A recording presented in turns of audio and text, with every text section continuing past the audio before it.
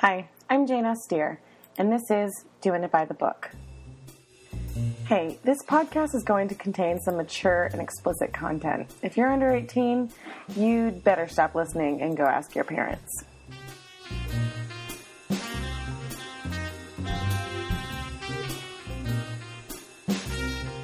Hi, it's Jane, and this is episode 3, chapter 2 of 50 Shades of Grey, and I am recording on Thursday, June 19th, 2014. Hello, and welcome to our second reading of the podcast. Earlier this week, we had a great discussion of chapter 1 with Virginia Shepard. We also talked about some book news and interesting facets of the characteristics of Anna and Christian. We had a lot of questions about the book, and maybe some of our questions will be explained in this chapter. Or maybe they won't. Listen along, and we'll find out. Without further ado, here's chapter 2. Chapter 2. My heart is pounding. The elevator door arrives on the first floor, and I scramble out as soon as the doors slide open, stumbling once, but fortunately not sprawling into the immaculate sandstone floor. I race for the wide glass doors, and suddenly I'm free in the bracing, cleansing, damp air of Seattle. Raising my face, I welcome the cool, refreshing rain. I close my eyes and take a deep, purifying breath, trying to recover what's left of my equilibrium. No man has ever affected me the way that Christian Grey has, and I cannot fathom why. Is it because his looks, his civility, wealth, power? I don't understand my irrational reaction. I breathe an enormous sigh of relief. What in heaven's name was all that about? Leaning against one of the steel pillars of the building, I valiantly attempt to calm down and gather my thoughts. Shake my head. What was that? My heart steadies into its regular rhythm. And when I can breathe normally again, I head for the car. As I leave the city limits behind, I begin to feel foolish and embarrassed as I replay the interview in my mind. Surely I'm overreacting to something that's imaginary. Okay, so he's very attractive, confident, commanding, at ease with himself, but on the flip side, he's arrogant, and for all his impeccable manners, he's autocratic and cold. Well, on the surface. An involuntary shiver runs down my spine. He may be arrogant, but then he has a right to be. He's accomplished so much at such a young age. He doesn't suffer fools gladly, but why should he? Again, I'm irritated that Kate didn't give me a brief biography. While cruising toward Interstate 5, my mind continues to wander. I'm truly perplexed as to what makes someone so driven to succeed. Some of his answers were so cryptic, as if he had a hidden agenda. And Kate's questions, the adoption and asking him if he was gay, I shudder. I can't believe I said that. Ground, swallow me up now. Every time I think of that question in the future, I will cringe with embarrassment. Damn Catherine Kavanaugh. I check the speedometer. I'm driving more cautiously than I would on any other occasion, and I know it's the memory of those penetrating gray eyes gazing at me and a stern voice telling me to drive carefully.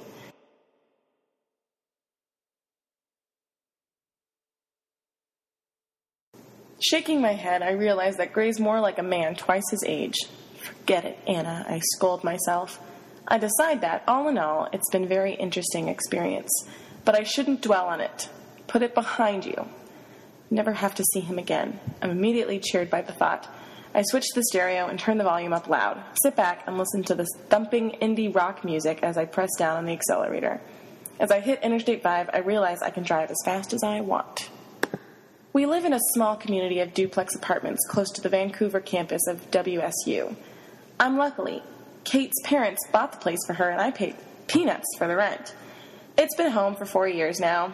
As I pull up outside, I know Kate is going to want a blow-by-blow account, and she is tenacious. Well, at least she has a digital recorder. I hope I won't have to elaborate much beyond what was said during the interview. Anna, you're back! Kate sits in our living room area, surrounded by books. She's clearly been studying for finals. She is still in her pink flannel pajamas decorated with cute little rabbits, the ones she reserved for the aftermath of breaking up with boyfriends, for assorted illnesses, and for general moody depression. She bounds up to me and hugs me hard. I was beginning to worry. I expected you back sooner. Oh, I thought, I made good time considering the interview ran over. I waved the digital recorder at her. Anna, thank you so much for doing this. I owe you, I know. How was it? What was it like? Oh no, here we go. The Catherine Kavanaugh Inquisition. I struggled to answer her question. What can I say? I'm glad it's over, and I don't have to see him again. He was rather intimidating, you know. I shrug. He's very focused, intense even, and young, really young. Kate gazes innocently at me. I frowned. Don't you look so innocent. Why didn't you give me a biography? He made me feel like such an idiot for skimping on basic research. Kate clamps a hand to her mouth. Geez, Anna, I'm sorry. I didn't think. I huff. Mostly he was courteous, formal, slightly stuffy, like he's an old before his time. He doesn't talk like a man of 20-something. How old is he, anyway? 27. Geez, Anna, I'm sorry. I should have briefed you, but I was in such a panic. Let me have the recorder and I'll start describing the interview. You look better. Did you eat your soup? I asked, keen to change the subject. Yes, and it was delicious as usual. I'm feeling much better. She smiles at me in gratitude. I check my watch. I have to run. I can still make my shift at the Claytons. Anna, you'll be exhausted. I'll be fine. See you later. I've worked at Clayton since I started at WSU. It's the largest independent hardware store in Portland area. And over the 4 years I've worked here, I've come to know a little bit about most everything we sell. Although, ironically, I'm crap at any DIY. I'll leave that to my dad. I'm glad I can make my shift as it gives me something to focus on that isn't Christian Grey. We're busy, and it's the start of the summer season, and folks are redecorating their homes. Mrs. Clayton looks relieved to see me.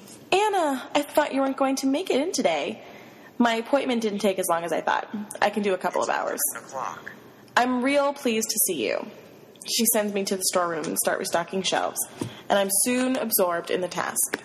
When I arrive home later, Catherine is wearing headphones and working on her laptop. Her nose is still pink, but she has her teeth into a story, and so she's concentrating and typing furiously.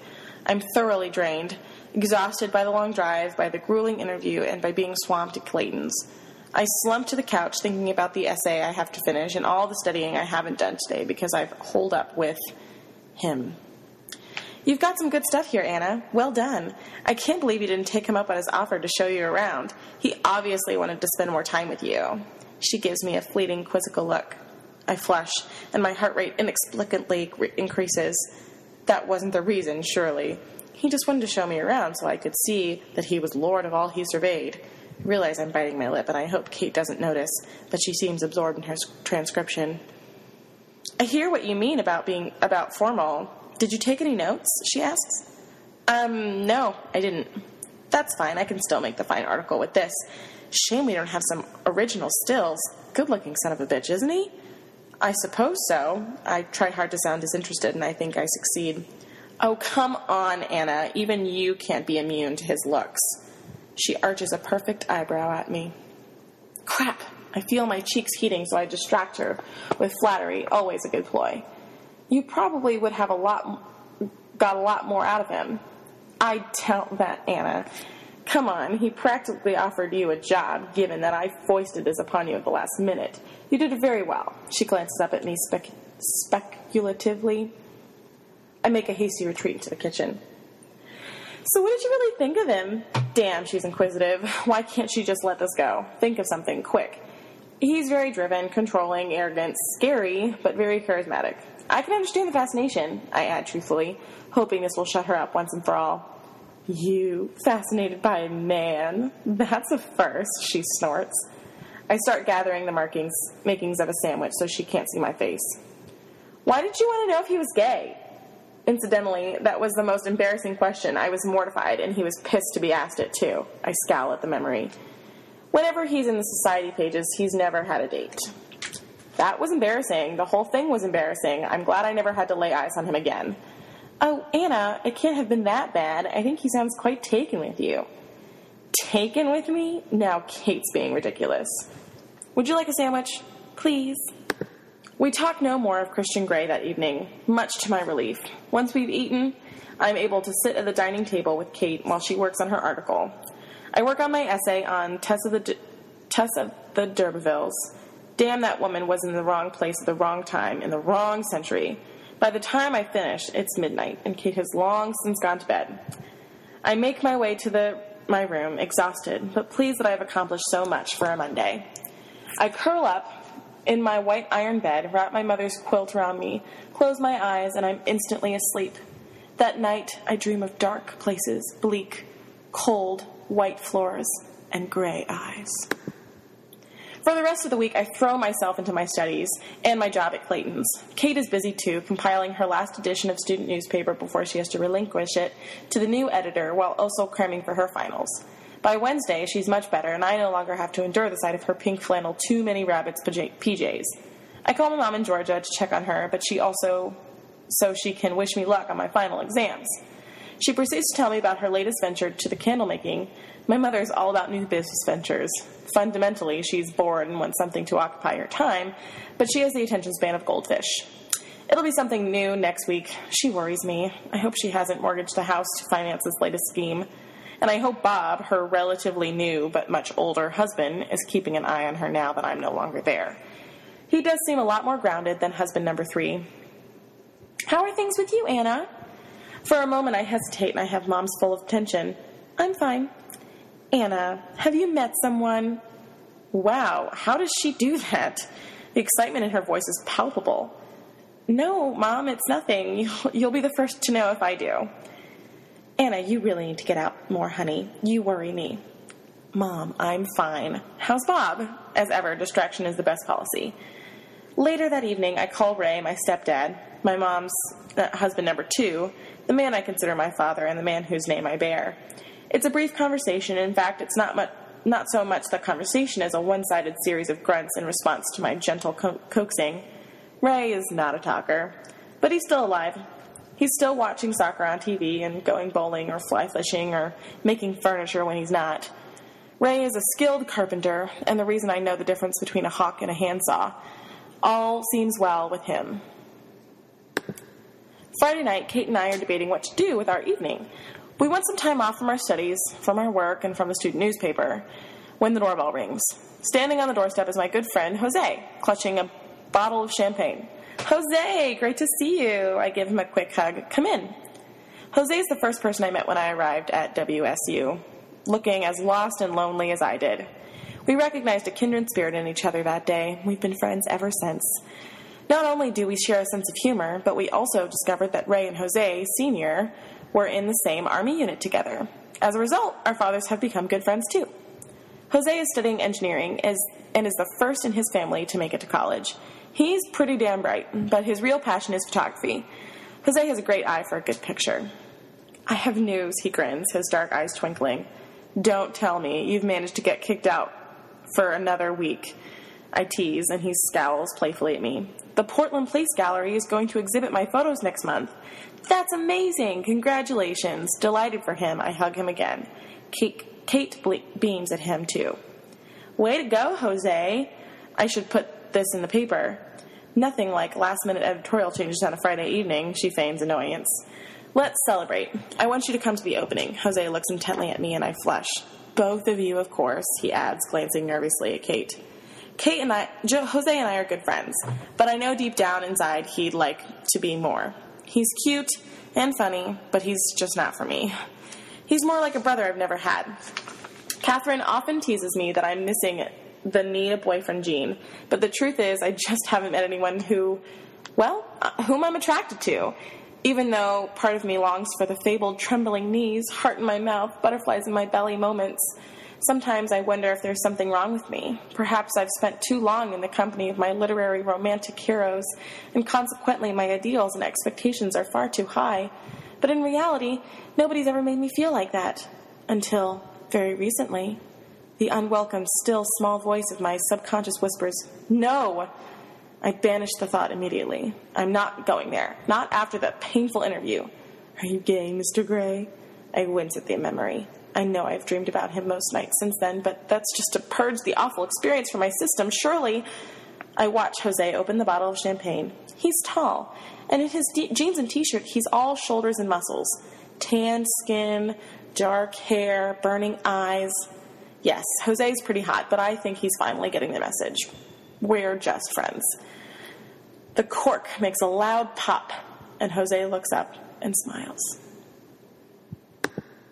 Saturday at the store is a nightmare. We are besieged by do-it-yourselfers wanting to spruce up their homes. Mr. and Mrs. Clayton and John and Patrick, the two other part-timers, and I are besieged by customers, but there's a lull around lunchtime, and Mrs. Clayton asked me to check on some orders while I'm sitting behind the counter at the register, discreetly eating my bagel. I'm engrossed in the task, checking catalog numbers against the items we need and the items we've ordered. Eyes flicking from the order book to the computer screen, and back as I make sure the entries match. Then, for some reason, I glance up and find myself locked in the bold gray gaze of Christian Grey, who's standing at the counter, staring at me. Heart failure. Miss Steele, what a pleasant surprise. His gaze is unwavering and intense. Holy crap, what the hell is he doing here? Looking all outdoorsy with his tousled hair and his cream, chunky knit sweater, jeans, and walking boots? I think my mouth has popped open and I can't locate my brain or my voice. Mr. Grey, I whisper, because that's all I can manage. There's a ghost of a smile on his lips, and his eyes are alight with humor, as if he's enjoying some private joke. I was in the area, he says, by way of explanation. I need to stock up on a few things. It's a pleasure to see you again, Miss Steele. His voice is warm and husky, like dark melted chocolate fudge caramel or something. I shake my head to gather my wits.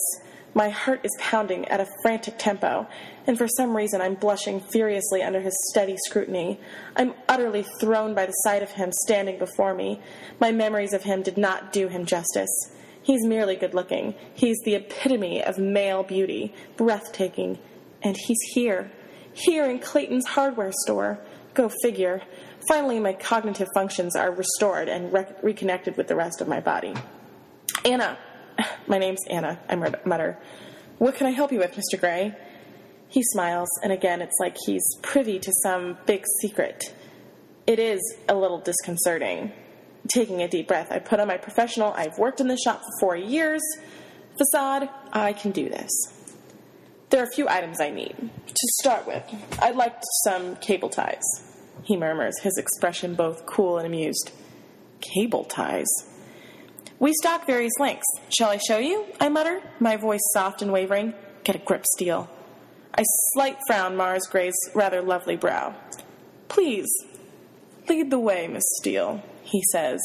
I try for nonchalance as I come out from behind the counter, but really I'm concentrating hard on not falling over on my own feet. My legs are suddenly the consistency of Jell-O. I'm so glad I decided to wear my best jeans this morning. They're with the electric goods, aisle 8. My voice is a little too bright. I glance up at him and regret it almost immediately. Damn, he's handsome. After you, he murmurs, gesturing with long-fingered, beautifully manicured hand. With my heart almost strangling me because it's in my throat trying to escape my mouth, I head down one of the aisles to the electrical section. Why is he in Portland? Why is he here at Clayton's? And from a very tiny, underused part of my brain, probably located at the base of my medulla oblongata, near where your subconscious dwells, comes the thought, he's here to see you. No way. I dismiss the thought immediately. Why would this beautiful, powerful, urbane man want to see me? The idea is preposterous, and I kick it out of my head. Are you in Portland on business? I ask, and my voice is too high, like I forgot my finger trapped in a door or something. Damn, try to be cool, Anna. I was visiting the WSU Farming Division. It's based in Vancouver. I'm currently funding some research there in crop rotation and soil science, he says matter-of-factly. See? Not here for you at all. My subconscious sneers at me, loud, proud, and pouty. I flush at my foolish, wayward thoughts. All part of your Feed the World plan, I tease. Something like that, he acknowledges, and his lips quirk up in a half-smile. He gazes at the selection of cable ties we stock at Clayton's. What on earth is he going to do with those? I cannot picture him as a do-it-yourselfer at all. His fingers trail across the various packages displayed, and for some inexplicable reason, I have to look away. He bends and selects a packet. These will do, he says, with his oh-so-secret smile. Is there anything else? I'd like some masking tape. Masking tape? Are you redecorating? The words are out of my mouth before I can stop them. Surely he hires laborers or his staff to help him redecorate. No, not redecorating, he says quickly, then smirks, and I have the uncanny feeling he's laughing at me. Am I that funny? Funny looking? This way, I murmur, embarrassed. Masking tape is in the decorating aisle. I glance behind me as he follows. Have you worked here long? His voice low, and he's gazing at me, concentrating hard. I brush brightly. Why the hell does he have this effect on me? I feel like I'm 14 years old, gauche as usual and out of place, eyes front steel. 4 years, I mutter as we reach our goal. To distract myself, I reach down and select 2 widths of masking tape that we stock. I'll take that one, he says softly, pointing to the wider tape, which I pass to him. Our fingers brush very briefly, and the current is there again, sapping through me like I've touched an exposed wire. I gasp involuntarily as I feel it all the way down somewhere dark and unexplored deep in my belly. Desperately, I scramble around for my equilibrium. Anything else? My voice is husky and breathy. His eyes widen slightly. Some rope, I think. His voice mirrors mine. Husky. This way. I duck my head down to hide my reoccurring blush and move toward the aisle. What sort were you after? We have synthetic and natural filament rope, twine, cable cord. I halt at his expression, his eyes darkening. Holy cow. I'll take 5 yards of the natural filament rope, please. Quickly, with trembling fingers, I measure out 5 yards against the fixed ruler, aware that his hot gray gaze is on me. I dare not look at him. Jeez, could I feel any more self-conscious? Taking my Stanley knife from the back pocket of my jeans, I cut then the coil it neatly before it, tying it into a slip knot. By some miracle, I managed not to remove a finger with a knife. Were you a Girl Scout? He asked, sculptured, sensual lips curled in amusement. Don't look at his mouth. Organized group activities aren't really my thing, Mr. Gray. He arches an eyebrow. What is your thing, Anastasia? He asks, his cool voice soft and his secret smile is back. I gaze at him, unable to express myself. I'm shifting tectonic plates. Try to be cool, Anna. My tortured subconscious begs on bended knee. Books, I whisper, but inside my subconscious is screaming, You are my thing! I slap it down instantly, mortified that my psyche is having ideas way out of its league. What kind of books? He cocks his head to one side. Why is he so interested? Oh, the usual. The classics. British literature, mainly. He rubs his chin with a long index finger and thumb as he contemplates my answer. Or perhaps he's just very bored and trying to hide it. Anything else you need? I have to get off this subject. Those fingers on that face are beguiling. I don't know. What else would you recommend? What would I recommend? I don't even know what you're doing. For a do-it-yourselfer? He nods, his eyes alive with wicked humor. I flush, and my gaze strays to his snug jeans. Coveralls, I reply, and I know I'm no longer screaming what's coming out of my mouth. He raises an eyebrow, amused yet again. You wouldn't want to ruin your clothing, I gesture vaguely in the direction of his jeans. I could always take them off, he smirks. I feel the color in my cheeks rising again. I must be the color of the Communist Manifesto. Stop talking, now. I'll take some coveralls. Heaven forbid I should ruin any clothing, he says dryly.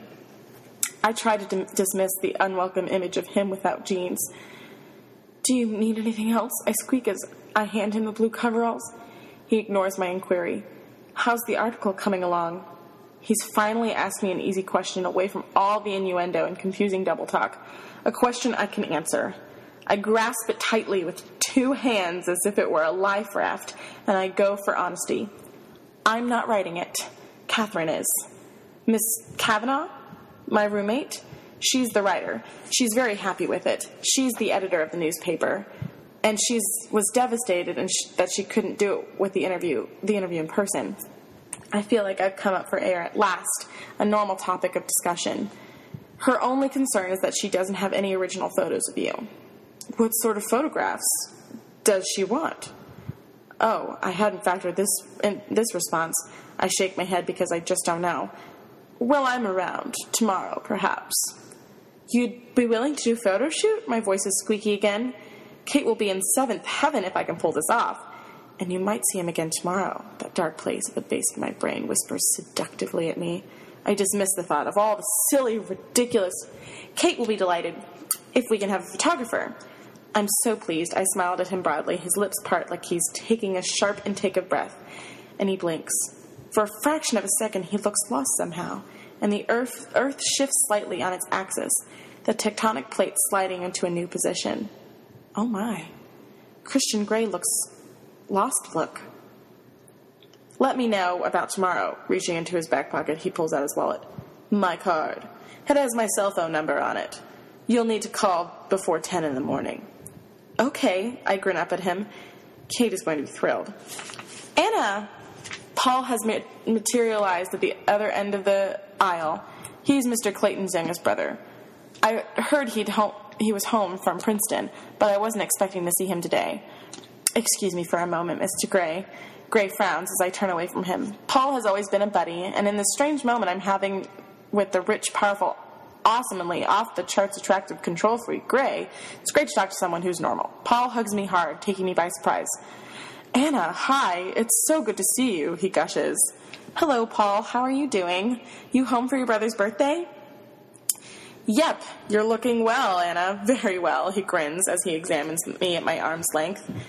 Then he releases me, but keeps me a possessive arm draped over my shoulder. I shuffle from foot to foot, embarrassed. It's good to see Paul, but he's always been over-familiar. When I glance up at Christian Grey, he's watching us like a hawk, his eyes hooded and speculative, his mouth hard and passive-lying. He's changed from the weirdly attentive customer to someone else, someone cold and distant. Paul, I'm with a customer, someone you should meet, I say, trying to diffuse the antagonism I see in Grey's expression. I drag Paul over to meet him. They size each other up. The atmosphere is suddenly arctic. Paul, this is Christian Grey. Mr. Grey, this is Paul Clayton. My brother owns the place. And for some irrational reason, I feel like I have to explain a bit more. I've known Paul ever since I've worked here, though we don't see each other all that often. He's back from Princeton, where he's studying business administration. I'm babbling. Stop now. Mr. Clayton, Grey holds his hand out, looking unreadable. Mr. Grey, Paul returns his handshake. Wait up, not the Christian Grey of Grey Enterprises Holdings. Paul goes from surly to awestruck in less than a nanosecond. Grey gives him a polite smile that doesn't reach his eyes. Wow, is there anything I can get you? Anastasia has it covered, Mr. Clayton. She's been very attentive. His expression isn't passive, but his words, it's like he's saying something else entirely. It's baffling. Cool, Paul responds. Catch you later, Anna. Sure, Paul. I watch him disappear toward the stockroom. Anything else, Mr. Grey? Just these items. His tone is clipped and cool. Damn. Have I offended him? Taking a deep breath, I turn and head for the register. What is his problem? I ring up the rope, coveralls, masking tape, and cable ties. That will be $43, please. I glance up at Grey, and I wish I hadn't. He's watching me closely, intently. It's unnerving. Would you like a bag, I ask as I take his credit card?